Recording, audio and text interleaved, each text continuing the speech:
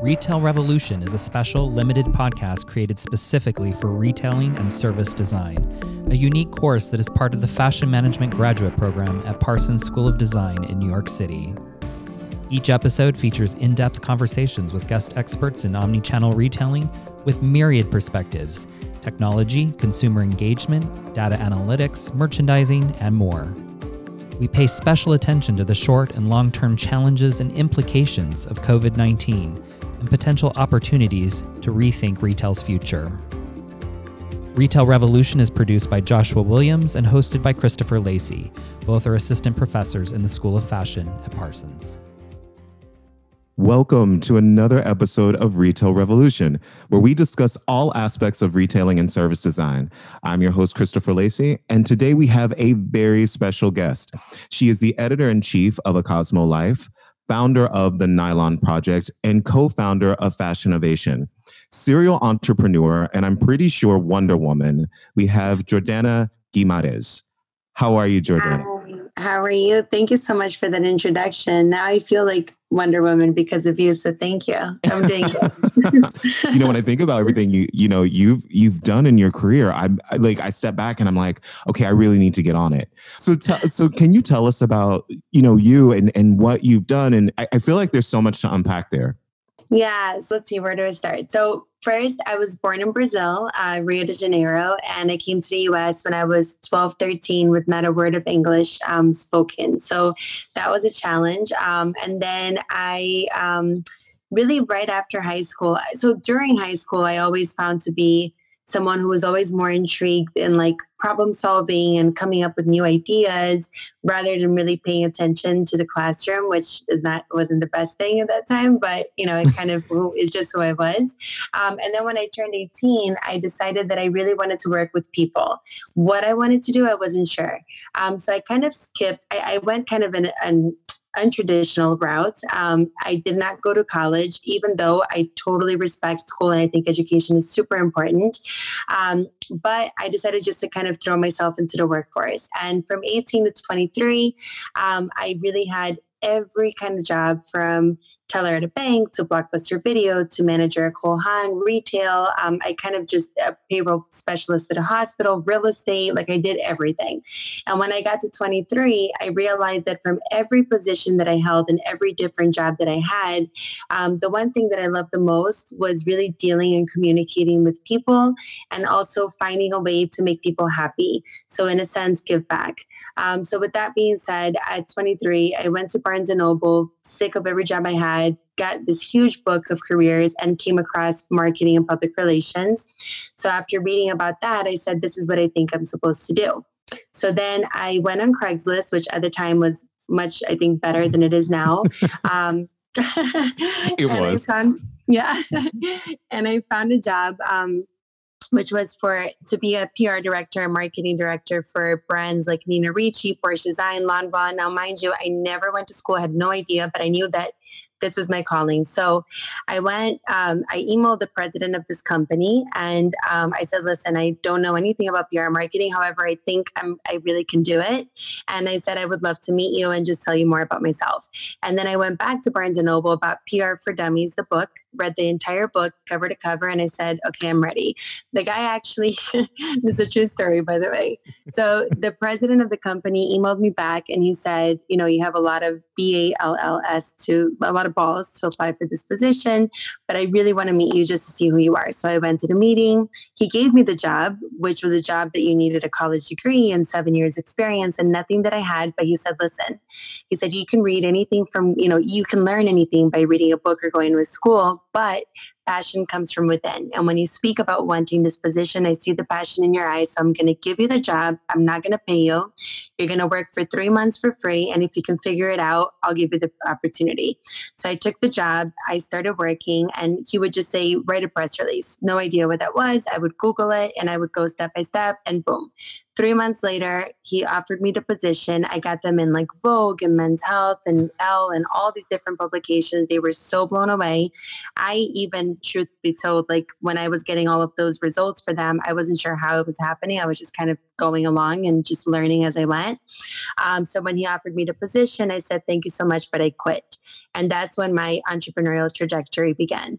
And then I started my own marketing company. I worked with a lot of brands from like H. Stern to doing the first San Francisco Fashion Week in 2007. Like I just kind of went on like a journey to just do my own thing and get new clients and see what happened from there.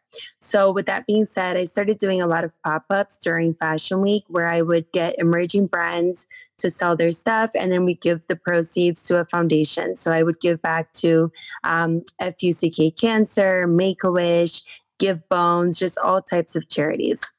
So then I decided about 5 years ago, after doing this for about 12 years, to start my own not-for-profit, which was the Nylon Project. And what I thought of with the Nylon Project is, since the fashion industry, as I saw in like 17 years of what I did from 22 on, I found that the fashion industry is the biggest platform, is the biggest industry to really make an impact, because everybody wears clothes at the end of the day. Everybody, does their makeup, beauty, accessories, clothing. Is the biggest industry in the world to me. So I said, I really want to start my own not-for-profit and give back in a big way using the fashion industry. So I started the Nylon Project, which was to give a face to homelessness using the voices of the fashion industry. So then what I did is I got a street team together. We gave out meals to thousands of homeless individuals in Manhattan. And every person that we gave a meal to, we'd sit with them on the street and we would ask them to share us the story of how they became homeless. I then decided to reach out to the biggest fashion influencers around the country and the world. And they came on board this project as ambassadors. And I got their stories of struggle, the biggest struggle they've overcome in their lives and how they overcame that struggle. And then I recently wrote a book titled It Can Be You.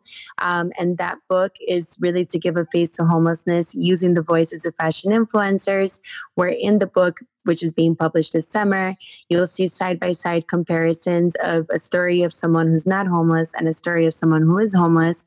You'll see all of the same type of struggle that they've been through, but the circumstance at the end that separates the two individuals, hence the title, It Can Be You. So after all of that, at the same time that I started this homeless project, I met my husband, who's now my partner with Fashion Ovation. And about 2 years ago, after we had 2 babies back to back, we said, why don't we start our own thing? Now, my husband comes from an entrepreneurial background. He's more the entrepreneur technology type of background, working at Endeavor for many years, which is one of the largest not-for-profits that allows companies to grow via mentorship programs from larger organizations. So when we kind of got together, we said, let's start something of our own. Let's put an event together. So we decided to put a live event during New York Fashion Week where we would bring in the entrepreneur component of fashion, but also the technology component of what was happening in fashion as far as the pain points that were being assisted via tech. And we started doing live summits where we would bring in CEOs and founders of fashion and tech companies to speak about the pain points and the trends that we were seeing come about in the industry via those technologies. And then 2 years after doing that, 4 summits, 200 speakers in, COVID hit. And we said, you know what? And then 3 weeks ago, we were like, you know what? Our messaging behind Fashion Ovation has always been, even pre-COVID, fashion is to love. So we said, instead of just staying still, even though we're not, profiting in our company because it's live events is not really going to grow right now monetarily. We said, since we really believe in the fashion is to love slogan of everything that we do, now more than ever is when the world needs love. And so when we decided 3 weeks ago to put something together, we said, let's create a huge online summit, bring the whole world together, really evoke the messaging of love behind the summit and see what can come of this. So that was 3 weeks ago. 3 weeks later, we just did this event this week, which was 2 full days, 90 speakers. We had about 106,000 viewers in the 2 days, 119 countries out of the 195. And yeah. So here I am today. So sorry if that was a long story, but no, that was honestly, that was such an amazing story. It honestly felt like it, I want more. Thank you. There's so much that I want to unpack from that. So I'm going to tell you right now, we're going to have to bring you back on because there are things I want to talk about in your story from a personal perspective that I want there to be more voice around, especially, the concepts of immigration and we talk about ethics in the fashion industry and inclusivity and what that looks like and the challenges when you have a background that's different from what's considered your normal background and overcoming those. And I think that story, a lot of people need to hear. And, when we talk about our student population for the MPS program, especially, it is 68% international, trying to engage into this space. And at the university, at the new school and at Parsons, there's so many people that are coming in. English isn't their first language. And it's scary. It's scary because the fashion industry in and of itself is scary, right? Yeah, totally. So I think your story, I mean, that's something that I'm going to want to bring you back on to talk about. So, but what I want to hear from you even more so right now, when you're looking at the innovations, you've done these things and you see the innovations and the new ways of thinking that are put forward amongst the panelists and the speakers. Yeah. What is something that you're looking forward to that you heard someone say and you're like, wait, what? That's going to be cool. Yeah. So I think the one thing that I saw a lot of people speak on is the 3D, right? 3D everything. So from the showrooms, since people are not going to them right now, like there's a lot of companies. There's one that just launches actually today called VOOR, even VOOR, which is 3D virtual showrooms, even 3D sampling so that, they're not making these samples and then it's going to waste, which then it's not good for the earth and the environment. So the 3D sampling, the 3D showrooms, there's even an article came out recently on BBC in regards to even influencers using like 3D, like augmented outfits that are not real to showcase styles on Instagram. So I think that's going to be something that's really, but at the same time though, so I think it's a really cool thing, obviously amazing technology that is going into all of this to make it possible. But it's also kind of like, it's like a bittersweet thing because if everything is 3D and there's no like realness to the things that you're seeing, where you can actually touch, feel, which there is something about that too.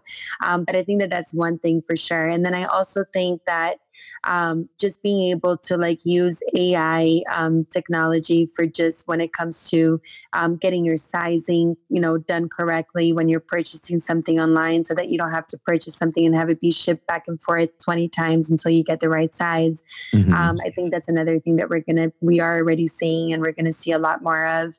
So those are the two things right now that stick out on top of my head. I have to agree with you. I'm really, I love the idea of the 3D showrooms. I think if we can limit the amount of time that merchandising teams are having to travel back and forth unnecessarily. I mean, we talk about sustainability a lot, right? Yeah. And we don't think about like the little things like, okay, so for flying back and forth to different market appointments, just to see like one vendor or two or three vendors, is that the right way we need to handle this? Exactly. So I think when we look at how can we mitigate, the amount of travel and how many samples we use, that's amazing. But you and I are both very much on the same page. I love the craftsmanship that goes into making garments and making accessories. And all I can ever say is when you smell leather, genuine leather, right? Or you touch like lace or true embroidery, there's nothing like it. Like, this is amazing. So, not saying that, I think we can do everything in the right way. And I don't want us to lose some of the artisan impact that the industry has. Yeah. One more question for you, which is, what then is your greatest concern about what's happening on the landscape for the industry right now? So I think that my concern is that, one thing that I found interesting at the 2-day summit is that you had such a broad spectrum of speakers saying different things of what they think is going to happen. So you had one person saying pretty much fashion industry is dead. I feel terrible about it. I have no idea what's going to happen. We're all doomed. Like we had the voices of doom. And then we had the voices of, like the Kenneth Cole, for example, conversation where he said, there is no normal in the fashion industry. There's always a next normal. And this is just another one of them. And it's time to pivot and it's time to innovate. And by innovating is when the best things come sometimes. So it was a very broad spectrum of voices that I feel we had. And I think that my biggest concern is that a lot of people, because some of the people that are the doom thinkers, because they think that way, I feel that they're not going to allow us to kind of evolve in the way that we can and we should. And I think that there is so much room right now, as much as everything that's happening is so scary and there's so many bad things in the world happening right now with the fashion industry specifically. I think that if people just stop for a second and stop looking at, oh my gosh, like this, the manufacturers, like how are they, like all the bad things and everything that's happening, if they think of the possibilities and they really use their heads, because creatives, they have such like potential to really turn this world around right now, because there is time to innovate. There is time to reflect. There is time to pivot.